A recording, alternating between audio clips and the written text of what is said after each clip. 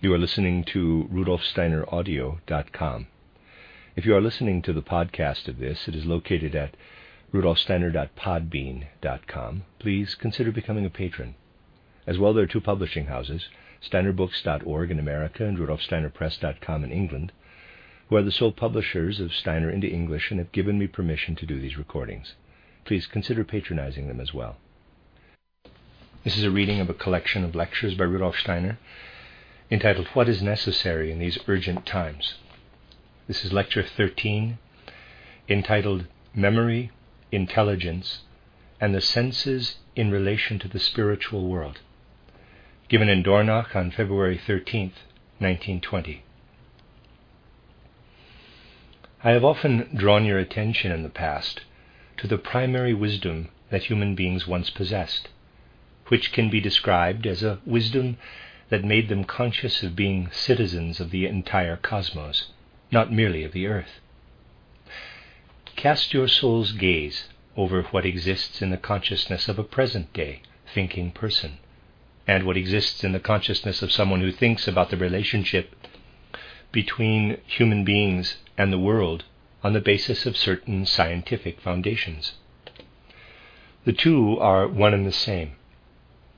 Just as the majority of people during Earth's antiquity experienced in their thinking and feeling lives the things that were taught in the mysteries that were the center point of the surrounding culture and civilization, so do present-day people in all walks of life take up the things taught and researched in today's modern mysteries, the universities and secondary schools.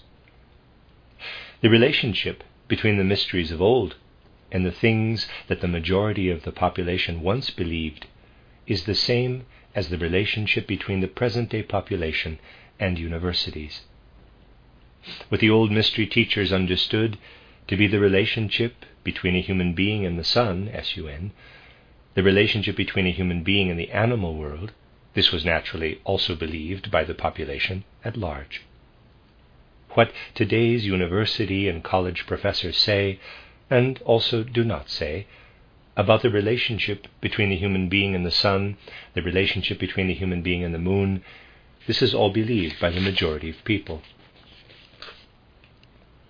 The idea that everything there is to know about the human being is exhausted by the theory human beings evolved physically from animal predecessors is an incredibly one-sided truth. It does not offer a complete picture of the facts. But human beings in modern times relate to their initiates, their university professors, as ancient people once related to those initiated into the mysteries. Psychologically, there is no real difference between these two relationships, except that the people in ancient times were aware that everything in the human being is connected not only with the things that develop on earth, but also with everything that the eye can see when it turns toward the heavens. All the processes that occur in human beings, including the physical ones, are processes that are connected with what happens on the sun, with what happens on the other planets in the solar system. If you read my title Outline of Esoteric Science, you will see that this awareness that the human being has a relationship not only to the earth, but also to the more than earthly world, is to be re-established through anthroposophical spiritual science, which the Outline of Esoteric Science is meant to serve. There, it is indicated that our earth itself is only a temporary incarnation of that being which previously had existed as moon, sun, and Saturn. And it is also indicated that the human being will continue to evolve, and these later evolutionary forms of the human being will be connected with future evolutionary forms of Earth, with Jupiter, Venus, and Vulcan. In this, all that belongs to the human being is lifted above the merely earthly. The human gaze will again turn toward the cosmos. This is one of the things that must enter our awareness, if we are not to degenerate on earth. That the human being belongs to the cosmos, that the human is connected in its inner being to more than earthly spheres. Why must we become conscious of this? We must become conscious of it because self-knowledge is necessary. Not the self-knowledge that exists in the incubator of one's own beloved I, capital, but the knowledge of the human as a universal being. This self-knowledge must spread throughout the world. It must become increasingly common knowledge. Unless human beings come to an understanding of themselves, there will be no place for them. In particular, no place for them in the future of human evolution. But achieving this understanding is not simply a matter of incubating this secondary, chaotic, inner human being a little so that it grows. It is rather a matter of considering this concrete, inner human being in all its aspects, just as you would not simply describe the natural world by pointing and saying, nature, nature, nature, but would rather indicate different aspects and say, here are plants, here are animals, and then go on to sort the plants into their respective genus and species. In the same way, we must identify the various sorts of divisions within human soul life, particularly the various metamorphoses of that soul life. Now let us describe these individual metamorphoses of the soul life from one angle, so to speak. First is the metamorphosis of our soul life, First is the metamorphosis of our soul life that is the most connected with our physical bodies, that is the dependent upon our physical bodies. This is the soul capacity that we refer to as memory, or the ability to recollect. Through memory, we are able to renew the experiences of our individual lifetime. Through our ability to recollect, we are able to follow a thread from a particular moment, from around 2, 3, 4, or more years after our birth, up to the things happening in the present moment. A person would become inwardly sick if this thread were broken. I have spoken about this often in the past. If ever we would look back on some part of our life in such a way that we lose our memory of certain things that preceded it, then the connection with our experience is gone, and this would cause us to grow sick in our sense of ourselves. On the other hand, we can easily recognize how deeply memory is connected with our physical bodies. We need only to recall a fact that I have often hinted at, and that is widely known, that when we suffer from insomnia, or when other experiences in our life make us unable to sleep well, our memory suffers as a result. This alone, as well as many other things, proves how dependent memory is upon the physical body.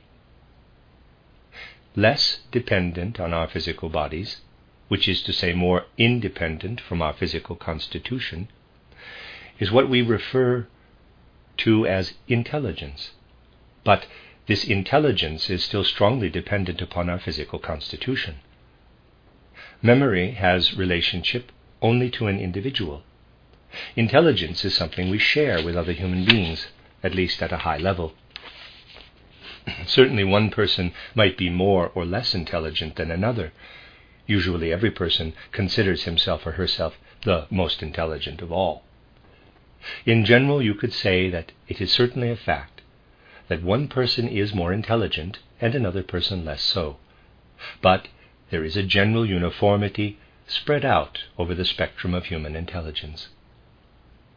Whereas the content of each person's memory is his or her own and cannot be seen by another, whereas the content of memory is therefore something very individual, the content of intelligence is similar for all of humanity. It is thereby less bound to the physical constitution of a human being. The physical constitution of a human being is actually like a mirror to unfolding processes of intelligence. Anyone who claims that the processes of the human nervous system and brain create thoughts is as foolish as the person standing before a mirror in which Fräulein Scholl, Fräulein Laval, and Herr Grossheinz appear, claiming the mirror has created Fräulein Scholl, Fräulein Laval, and Herr der Dr. Grossheinz. just as the mirror is related to the three people I named, and just as those three people have an existence outside of that mirror and actually have nothing further to do with it, so does intelligence merely allow itself to be reflected through the brain to appear in our consciousness. The processes of intelligence exist outside of the brain. We would know nothing of our intelligence if we did not have a brain. The processes of intelligence would not be reflected there. But these intelligence processes have an existence outside of the brain as well, processes that are merely reflected in it. And then we come to the third capacity of the human soul, which is, by and large, the least dependent upon our physical constitution. People have a hard time believing this, because they consider this faculty to be the most dependent upon physical constitution. This is the capacity of sense activity. Take the eye. The eye itself has nothing to do with the processes of sight. The process of seeing is much less dependent upon the eye than the process of intelligence is upon the brain. What the eye, again EYE, has to do with seeing is altogether different. The processes that occur in our consciousness as the content of sight, these processes have nothing to do with the eye. What occurs in the eye has an effect only because our consciousness, our capital I, is present for the process of seeing. Please pay close attention to this fundamental but not easily understood difference. Take, for example, a man who through some sort of illness has lost both of his eyes. Because of this, he has not lost the process of sight as such. Rather, he has lost the ability to perceive the process of sight in his eye, capital. His capital I is not aware of this. It is simply his capital I as it was before, but with the process of sight turned off. What occurs in this example can be compared with the following. Imagine you have 3 telegraph stations, A, B, and C. At each telegraph station, you have stationed a telegraph operator. If the operator in A sends a telegraph to the operator in C, then the man stationed in C will be able to read the message sent from A to C. There is no need to discuss whether the Morse code machine in A created the content of the message or not. The machine is simply the transmitter. Similarly, the Morse code machine in C cannot read. It is simply the receiver. If then, on the path between A and C, we were to insert station B, then the operator in station B could sit there and hear or read along. He would simply need to let the strokes appear on the page in front of him, and then he could read along. So B has been inserted in the message stream along which the content of the telegraph is transmitted. But the content that travels from A to C has absolutely nothing to do with the processes that play out in the Morse code device in station B. Because the device in that station is turned on, the content is simply perceived. Naturally, if the device were not turned on, then that content would not be perceived. The same is true of the human eye, EYE. The processes of the eye have nothing to do with the inner truth of sight. The eye is simply turned on in the processes of seeing. And because the eye is turned on, the capital I is unable to see through the process of sight. And because the EYE is turned on, the capital I is able to see through the process of sight.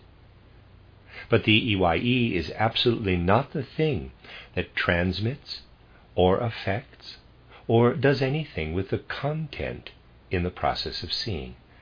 It is simply the receiving device for the capital I. Paradoxically, we could say, if we do not expose ourselves to the danger that those big-headed, misguided people today would find to be a paradox, that our EYE as a sense organ has nothing to do with sight, but everything to do with what our capital I has knowledge of sight. Sense organs, such as the ones we currently possess, which is to say the higher sense organs, are not there for seeing. They are there so that the capital I can know sight. I would like to write this sentence on the board. Higher sense organs are not there to transmit sense processes. They are there so that the capital I can know of sense processes. There we have the three so-called higher soul faculties: memory, intelligence, and sense activity. The capital I is integrated into them. It is most strongly integrated into the physical body in memory, less so in intelligence, and least of all in sense activity. What I have just outlined for you comes from the following truths. Memory did not always exist in human beings as it does now. It evolved into its present form. And what lies at the root of this evolution into memory was a primary fact of human existence during the last incarnation of the planet that is now our Earth, during moon evolution. Back then, memory existed as a form of unconscious, dreamlike imagination. Memory was once dreamlike imagination. Because our physical bodies developed into the form that they currently possess, this lively, dreamlike imagination, which once filled human soul life completely during moon evolution, was able to develop into what we now call our memory. During sun evolution, when we did not have a physical form like the one we currently possess, when we were beings of the sort I describe in my outline of esoteric science, our intelligence was dormant inspiration. This dormant inspiration went on to develop into our modern-day intelligence. Sense activity, on the other hand, was once a form of very dull intuition during Saturn evolution. Again, you can read more exact descriptions of all of this in my outline of esoteric science. And this dull intuition went on to develop into our present-day sense activities. Now you might ask, why is it so difficult for people to arrive at truths of such import? And once these truths are communicated to them, you might ask, why are they so resistant to this? Well, you see, the answer is in the nature of the things themselves. We had a dull intuition during Saturn evolution. Over time, it evolved into our sense activities. But actually, we can only prove that one of our present-day senses developed directly out of the structures of the ancient senses present on Saturn, our hearing. Hearing most clearly has its origins in Saturn evolution. Sight came about later on. You can also read about all of this in my outline of esoteric science, mostly during Sun evolution. But already you can see that though the origins lie on ancient Saturn in the form of dull intuition, new senses were added on later. During Sun evolution, new senses came about that were not yet as highly developed as the ones that originated on Saturn. During Moon evolution, more new senses came into being, and during Earth evolution as well. On Earth, we developed our sense of taste, which is actually the least developed of the senses. Taste, if we considered it by itself, apart from our other senses, could be described as a kind of dull intuition in our physical form, an undeveloped and dull intuition. It is similar in regard to the sense of smell. In that case, something particularly unusual is evident. I would recommend the following to anyone who is interested. Take a look at physiology or psychology, and by that I mean psychology, soul science, as it is written about currently. You will see that much is written in those fields about the senses. What is written in those fields about the senses, anyone who considers it impartially will recognize that it is only true of the sense of touch. You will perhaps remember what I wrote in my book titled Theosophy, about the relationship between the higher senses and the sense of touch, something that Goethe had already noted as well. Educated men and women in our society want to describe the senses, but they only describe that aspect of the senses that developed entirely on earth, that aspect that made its first appearance on earth.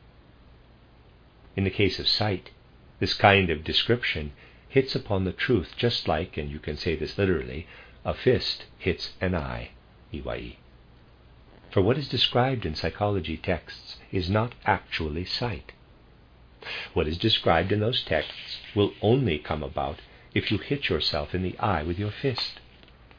This is the origin of that quaint doctrine based in the so-called specific sense energies of the eye, energies that did not come from sight, but were rather evidenced by the fact that when a blow was delivered to the eye, one saw a whole variety of colors and shapes. These learned gentlemen are actually describing, quite accurately, something that happens when you hit your eye with your fist. And with that description, they are attempting to understand sight. You can understand the senses only when you consider them in connection to things that are not here any longer. Saturn evolution, Sun evolution, Moon evolution. You can understand intelligence only when you consider it in connection with things that are no longer here. Sun evolution, Moon evolution. You can understand memory only when you consider it in connection to something that is no longer here. Moon evolution. And from Earth evolution, you can only understand what the capital I takes from the senses, from memory, and from intelligence. For it is during Earth evolution that the capital I was first incorporated into the physical body. And the organs that developed in human beings during Earth evolution are absolutely not there to disseminate the higher soul faculties, but rather to allow these higher soul faculties to be revealed through an capital I. We have eyes for our capital I, ears for our eye, a nose for our eye, not a nose for smelling, which might otherwise be correct, since it was first developed during Earth evolution. But it is no longer altogether correct in that it will also continue to evolve through Earth evolution. But we do not have eyes for seeing or ears for hearing either. We have ears so that our capital I can know something about the things that come in through our ears. Just as a telegraph machine is turned on so that a telegraph operator, and not the machine itself, can know of the communications passing between stations A and C. Insofar as we continue to say that we have eyes for seeing, ears for hearing, and insofar as everything is clothed in this mode of expression, we speak something that has no truth and no reality. We speak in illusions. We speak in falsehoods. We are not aware of the true reason that we have physical bodies. We do not have them for the purposes of disseminating our higher soul faculties. We have bodies so that our capital I can have some experience of these higher soul faculties. Our whole physical form is a depiction of our I, and we are constituted in the way that we are constituted because we each have an I. In our physical bodies, we are to become aware of the physical depiction of our capital I. For our physical body, in the form that we currently bear, we first received from the earth. And it does no good to take up things that were not given to us by the earth, things that were not derived from what has occurred on the earth, and then to look for the causes and origins of those things in what has occurred on the earth. Just as we are able to say that moon evolution gave the most to our memory, because our memory's origin lies in that evolutionary phase, just as we can say that sun evolution gave the most to our intelligence, because its origin lies in that evolutionary phase, and so on back to Saturn evolution and sense activity, so must we also recognize that these higher soul capacities also have something to do with the beings of the upper hierarchies, namely that our memory has a connection to the angels, our intelligence to the archangels, and our senses to the archai. And here I come to an important chapter of spiritual knowledge. Imagine for a moment that in human self-knowledge you are reflecting on memory, on our ability to recollect. You say, I am turning my inner organ, my soul organ, toward the activity of memory. But when you consider this act from a fully conscious place, then you must also go on to say to yourself, in this act, in this process of recollection, there are angels living and moving throughout that inner organ. Take a moment now and try to remember something that you experienced yesterday, some sort of experience that you had. In doing this, you have carried out an inner soul process. In the process that occurred, during which a thought from yesterday again appeared within you, an experience from yesterday revealed itself anew in your memory, an angel is active in all of that activity. And when you think about something intelligently, and it must actually be thinking intelligently, not merely brooding, not merely doing what most people call intelligent thinking, which is really nothing more than cooking one's memory more thoroughly, than allowing the body to stew upon memories, thinking begins truly when you actively and inwardly take up your thoughts. So, when one develops this sort of inner activity, an archangel is present for that. And when you so much as listen to or look at what is around you, then you must say to yourself, in my ears and in my eyes are the thrones of the archai, the spirits of time. Whenever you find yourself asking, where are the spirits of time, the archai, who rule over each age of the world as it follows on the next, then you should not go looking for them in distant or unfamiliar regions. You need only to look in the sense organs of human beings. There is where they sit. A decadent time, in regard to sense perceptions, has already sought the gods up above in the heavens, where they are not to be found, and the spirits of time in the heavens as well, where they are not to be found. When a person asks, then, where are the spirits of time? They are sitting in his eyes, in her ears. Their thrones are there. From another perspective, this helps to illuminate something that I once described to you when I spoke of the places within human beings that provide guidance to the events of nature. In certain esoteric circles, when you allow yourself to hear the right sayings and be pointed in the correct directions, you will find that the truths that I have laid out for you are also hinted at in these sayings, which come from ancient times. That the human being is a temple for the gods that stand above him, meaning for the beings of the upper hierarchies. This is meant in the most literal sense. For when you ask, where does one find the angels, archangels, and archai?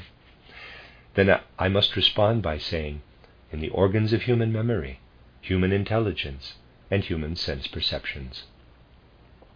You have to say, if you speak truly, that the human being is truly filled with spirit, meaning that it is filled with spiritual beings, The Catholic Church did not want human beings to be aware of this, which is why in 869 CE, at the Eighth Ecumenical Council, they forbade people to have any knowledge of or belief about spiritual things, establishing the dogma that human beings are comprised only of body and soul. This human is a vastly complex being, and if you, let us say, for example, were to place yourself on a distant star and were to observe the happenings on earth from that perspective, the mineral world would immediately vanish and would only appear outwardly as a shining light. The plant kingdom and the animal kingdom would also be barely perceptible. You would not be able to perceive individual human beings either, but the thrones would be there in the space around the earth, occupied by angels, archangels, and archai. And a being who had the necessary capacities of sight and perception to see things as such from that distant star would say, "The earth is a body in space that is the home of the archai, archangels, and angels." In the words of the gods, it would be said that the earth is the home of the spirits of time, the archangels and the angels.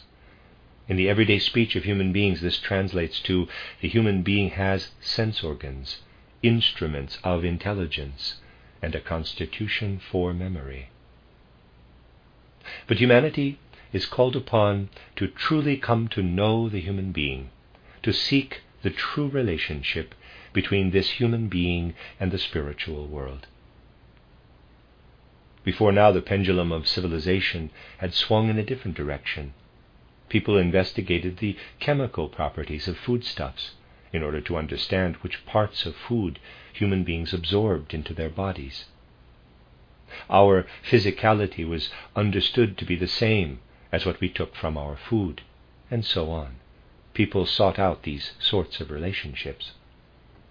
They said, the things that are out there in the world, in the various plants and animals, find their way into human beings. One moment it is out there in the form of cabbage and cow, the next moment it is taken into the form of the human being and actually constitutes that form. They see a steer, they look at it, then they see a person who has eaten the meat that came from that steer, and they follow the trail of the meat that this person ate, which until a few days before had been a part of the steer, attempting to determine how it has been integrated into that person's inner workings. Here we have the relationship between the physical and the natural world. Here we have traced the way in which the meat, which was once a part of the steer's haunches, afterward becomes a part of the human being's inner workings. We have spent enough time tracing this relationship. We have concocted a worldview out of it, resulting from the pendulum swinging far to one particular side of the spectrum of human worldviews. Now it is time for the pendulum to swing in the other direction. Now we must come to know that the soul element of human beings also has a relationship to the spiritual world, to spiritual substance. And what comprise spiritual substance? Archangels, archai, angels, they are in human beings, just as the steer is in a human being after a person eats a piece of meat. They are in human bodies. Contemporary science admits the latter point, but still ridicules the former. But for the future evolution of humankind, it might be the other way around. Contemporary science admits the latter point, but still ridicules the former. I think that's what that means anyway. Excuse me. But for the future evolution of humankind, it is just as necessary for people to know what relationship they have to angels as it is for them to know what relationship they have to steers or cabbage. I mean physical cabbage. We are at a critical juncture in time. The necessity is before us to turn toward the way in which the spiritual world plays into our soul lives. Having spent long enough considering very one-sidedly the way in which the physical world plays into the physical aspects of human beings, for the human being's further development, Now it is not enough to hear certain abstract religious truths dogmatically proclaimed by devotees of a church. We all have to busy ourselves with thinking about what relationship our earthly form has to the spiritual world. First of all, this spiritual world has a relationship to the capital I. We will learn about other relationships tomorrow. But that which appears in our earthly form as a constitution for the capacity of memory has a relationship to the hierarchy of angels. That which is embedded into our constitution for our capacity of intelligence has a relationship to the world of the archangels. That which announces itself to us in our higher senses, namely the things that unfold in our high arts, this has a relationship to the world of the archai, the spirits of time. We must become able as human beings not only to chat with one another about the fact that a spiritual world exists. We must become able to feel the concrete relationships between human beings and the spiritual world. We must become able to feel that what echoes in us as the sense of hearing is actually a product of a long developing fact that is now intermingled with our world, something in which the archai are active. We must become able to understand that when we are thinking, we are existing in a world that is filled with archangels. Whenever we recollect things, we exist in a world that is filled with angels.